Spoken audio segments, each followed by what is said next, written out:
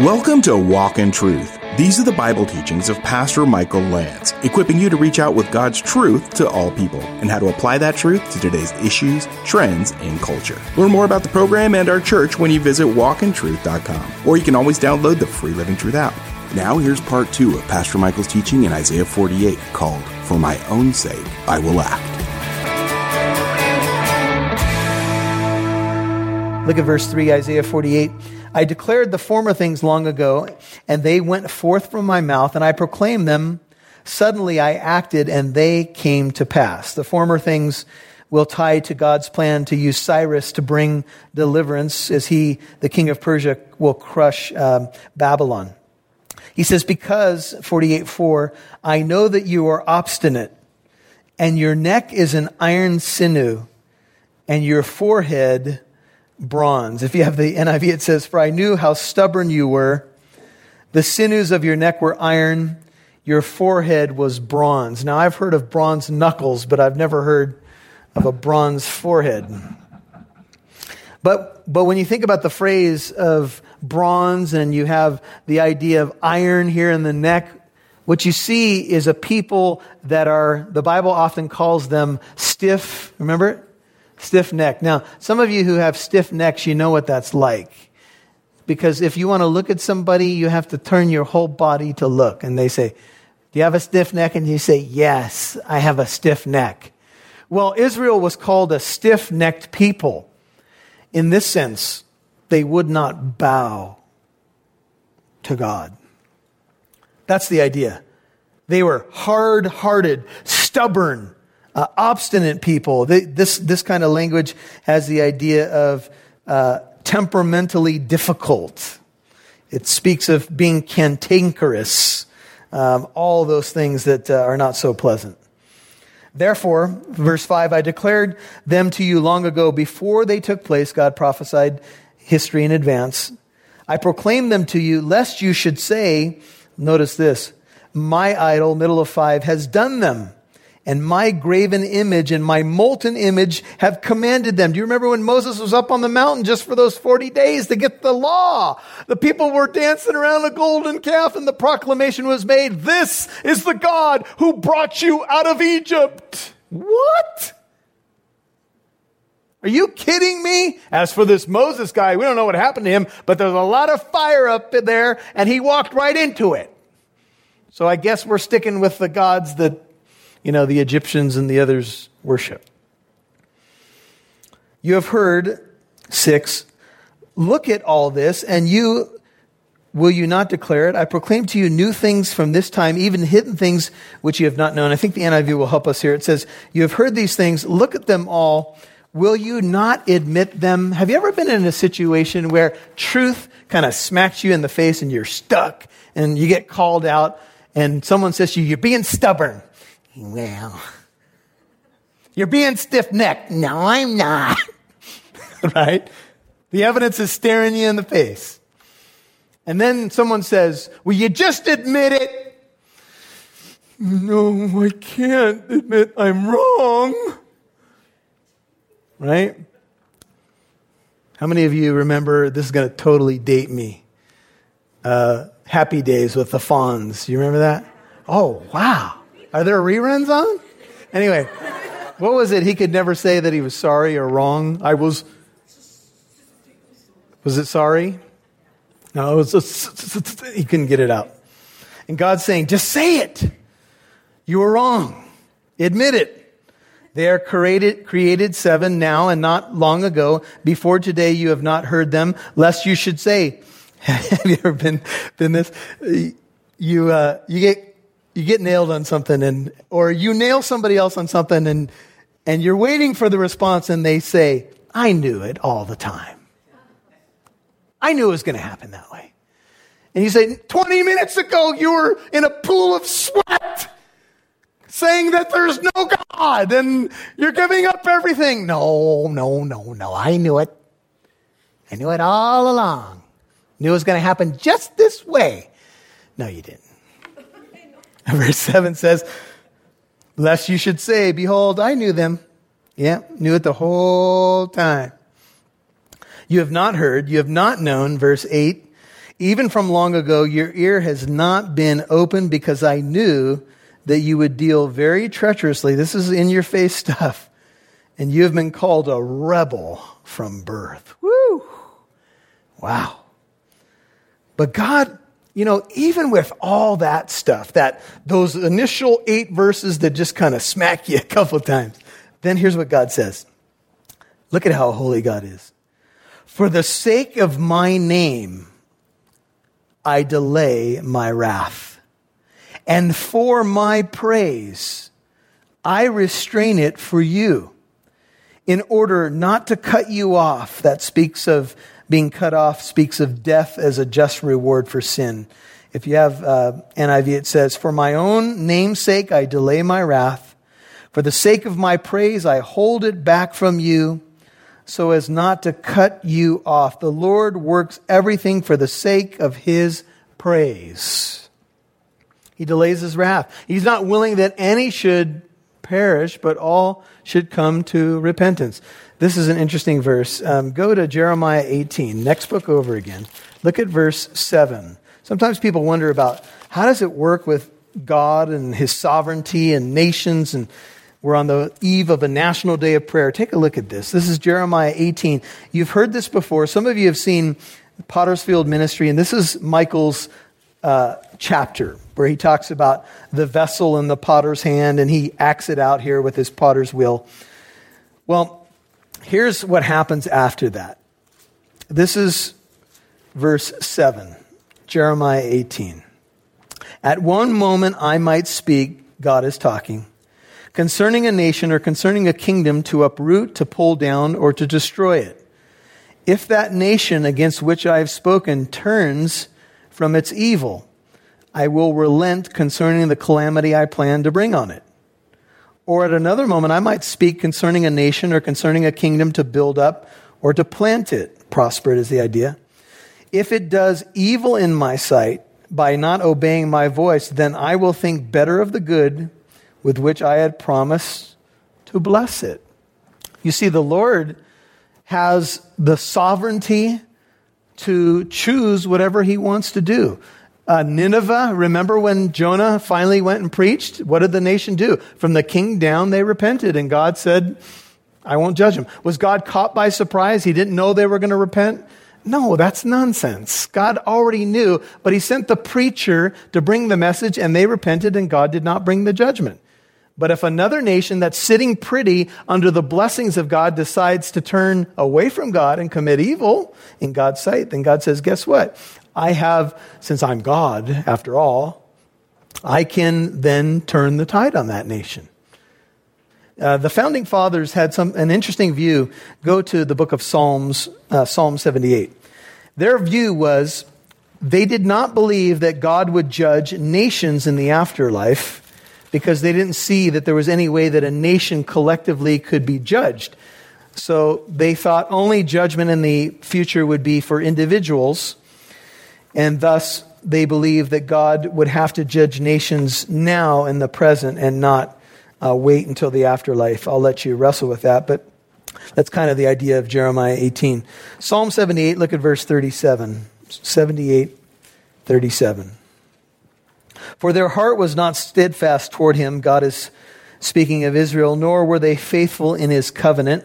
78, 38. But he, being compassionate, forgave their iniquity and did not destroy them. And often he restrained his anger and did not arouse all his wrath. Thus he remembered that they were but flesh, a wind that passes and does not return. How often they rebelled against him in the wilderness and grieved him in the desert. And again they tempted or tested God and pained the Holy One of Israel. But because it's in God's nature, you could say that grace is God's nature. You could say, we have in 1 John that God is love. Well, love is really grace. Or grace is an expression of love. So God's nature is really one of grace. Yes, he's holy. Yes, he's just. But he is also very loving and compassionate and slow to anger. And often in the wilderness, he restrained his anger. Though rightfully he could have judged them. Go back to Isaiah 48, but he did not. And I wonder how many times in my pre- and post-Christian days God has restrained his anger when I should have been taken to the woodshed. Know what I'm saying? Anybody feel what I'm saying right now? Are you with me? Okay.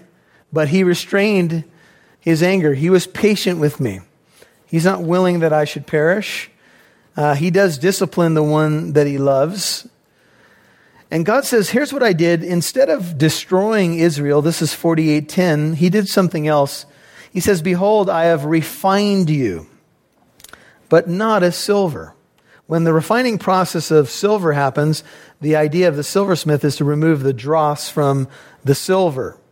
But in Israel's case, there was no silver. It was all dross. What do you do with something like that when there's not a whole lot of good to preserve, when everything's going to be burned up in the fire? God said, I have tested you in the furnace of affliction. There's an older worship song that many of us know who have been around the church for a while, and it's called Refiner's Fire. Do you guys remember that song? The words go, my heart's one desire is to be holy, set apart for you, oh God. And I used to say to people, do you realize what you are singing in that song? You're singing about a refiner's fire. Have you ever seen one of those? When you get put into one of those, you burn. The furnace of affliction. But the idea of that was to bring out gold refined in the fire. It was a purifying fire. That's the idea. And so what's the context, Bible students? Israel is in 70 years of what? Babylonian captivity. The purpose of the captivity is not to destroy the people, but to purge the people. You'll hear more from Pastor Michael in a moment. Walk in Truth has more content for you to listen to with our mini-sodes A Step Closer, where Pastor Michael Lance and others on the Walk in Truth team discuss topics and questions about life from a Christian perspective. You'll also get a chance to get to know the team. We have just celebrated Easter, so the first series is on the resurrection. So if something is that's written down reflects poorly on what is being described or what is being reported on, if that reflects poorly, that lends to its credibility. Yes. Because normally we say, well, the writers are biased. Regardless, we're not just talking about the New Testament. Any writer's biased, they want to get their point of view across. But what shows their objectivity or attempt to be objective is when they include information or facts that reflect poorly on themselves or the narrative they're trying to push. Yes, and so let's take a step further towards that.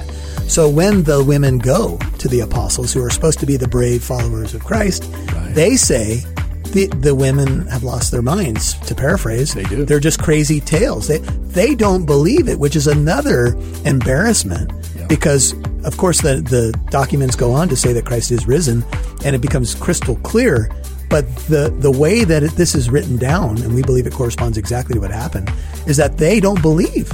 They have no faith. To listen to the Walk in Truth mini-sodes A Step Closer, follow Walk in Truth on your favorite podcast app like Spotify, iHeartRadio, Apple Podcast, and more. Again, follow Walk in Truth on your favorite podcast app. We'd love to see who's listening, so please connect with us on Facebook, Twitter, or Instagram. Just do a search for Walk in Truth Show. Now, back to Pastor Michael Lance right here on Walk in Truth. Gold refined in the fire. It was a purifying fire. That's the idea. And so what's the context, Bible students? Israel is in 70 years of what? Babylonian captivity. The purpose of the captivity is not to destroy the people, but to purge the people. So there's really a whole generation that lives in Babylon, and they're there not because God wants to destroy the nation, but to purge the nation. To purge them from idolatry, to say to them, look, if you want idols, I'll bring you to a land where you have idols aplenty. Everywhere you walk, there'll be an idol. And I wonder if you'll get sick of them there.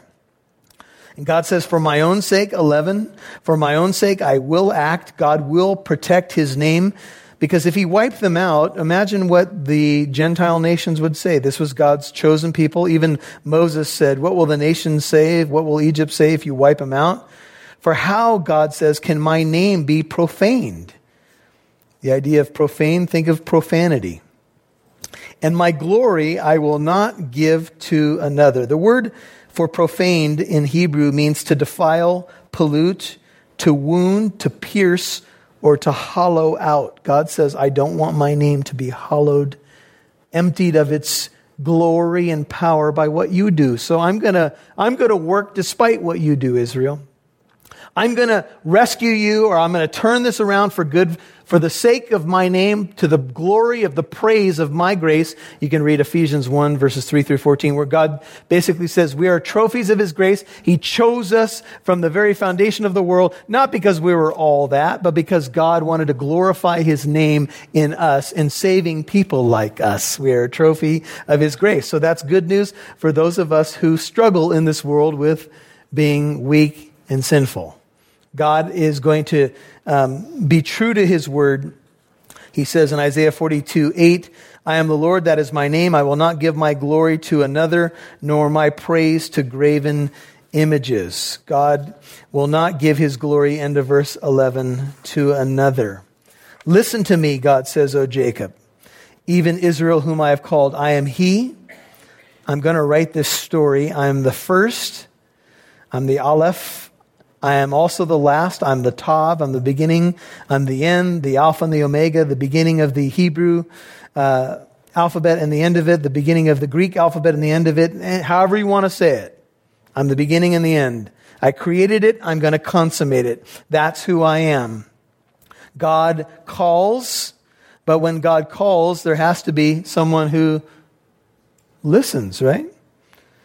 Now notice the illustration that God will give. Look at 13. Surely my hand founded the earth.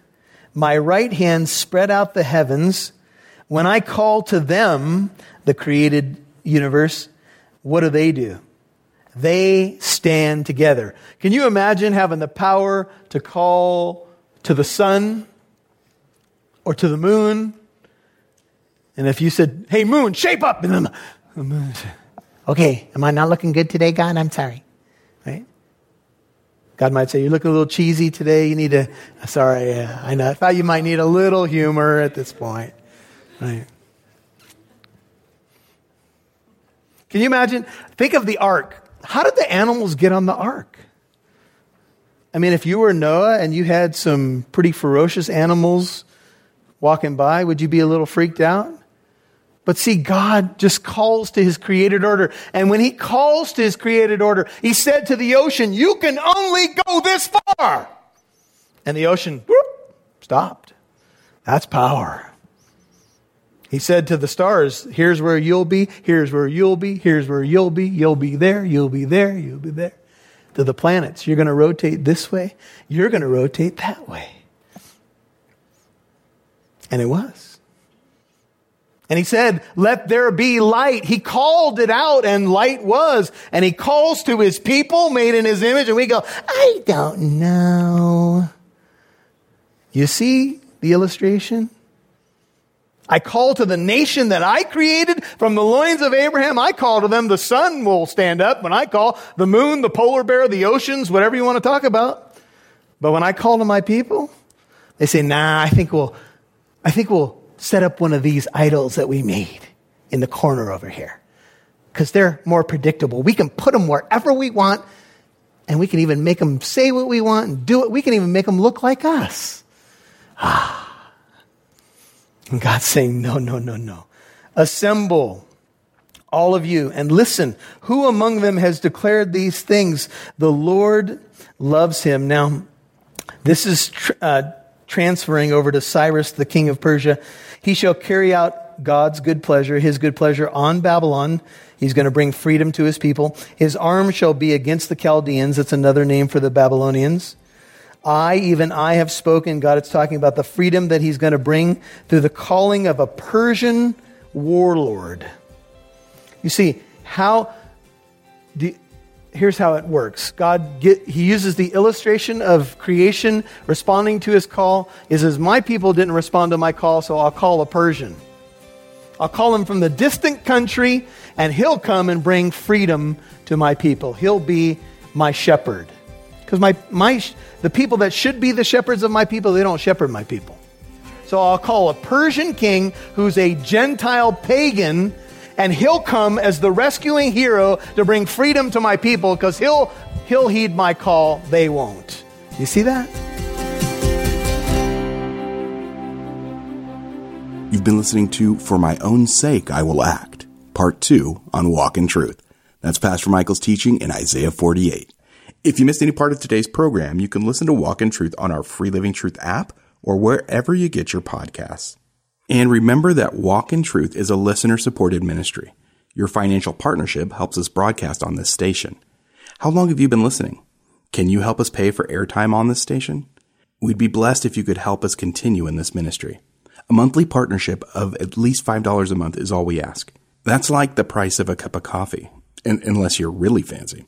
Anyway, if you're blessed by this ministry and believe others in your community can be too, please visit walkintruth.com now to donate. That's walkintruth.com.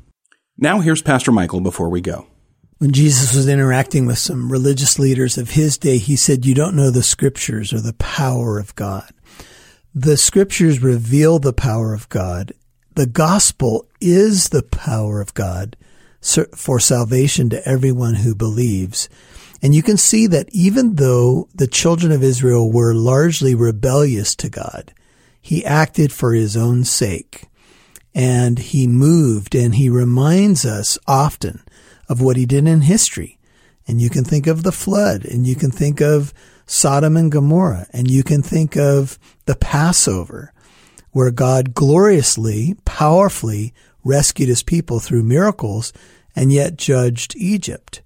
And then as the time passes, we move from old to new, and God speaks to us in these last days through his own Son. The power of God, of course, on display in the Son, as he did miracles, as he calmed the sea with a word, as he was able to raise the dead. The power of God manifest. The kingdom of God is about the power of God. And that power is in his people through the Holy Spirit. And as we submit to that power, preach the power of the gospel, well, good things happen, because the things of the world are certainly unstable. But when God's power touches a life, a family, a marriage, a city, things begin to shift and change. And that's the beauty of what it means to walk with the Lord and know that he is always consistent in what he's doing. And that is to draw people to himself and, of course, to be glorified. This is Pastor Michael Lance. You're listening to Walk in Truth. We're going through the book of Isaiah right now, and we've been walking through it together. And I pray it's been a great blessing for you. You may have never done this before. Maybe you've never gone through a book like Isaiah, 66 chapters. And yes, we taught all 66 chapters at a Wednesday night study, little ways back at Living Truth Christian Fellowship. And what a blessing to see the whole book come together and come before us. And I'm glad that you've been part of it, that you've been aboard for the journey. I pray that you are growing in your most holy faith. Hey, I want to let you know that I pastor a church in the city of Corona called Living Truth Christian Fellowship. The great church, largely behind this broadcast. I say that because we get listener support, but the congregation is supporting this radio ministry as they give to a local church here in the city of Corona. And our deep desire, something that the Lord put on my heart years ago, was that we would go way beyond our four walls and reach as many people as possible with the gospel. Thank you for helping us with that. Thank you for your prayers. Thank you for listening. Thank you for supporting us. Thank you for telling people about the ministry. It's a great blessing. Now, speaking of the church here in Corona, we have 2 services on Sunday morning. If you're anywhere in Southern California, you'd like to come and check it out. It's a great loving church, great worship, just great people. And then you're going to get the teaching that you've become accustomed to here on Walk in Truth. 2 services on Sunday mornings, 8:30 and 10:30 a.m. Living Truth Christian Fellowship in Corona. We're at 1009 Arsenal Way. You can think of the armor of God. Pretty much right off the 91 freeway and Lincoln Avenue in the northern part of Corona. We'd love for you to bring family and friends and come out and worship with us. Come say hello. We have usually donuts and coffee out before the services and just a great atmosphere of praise and worship going on.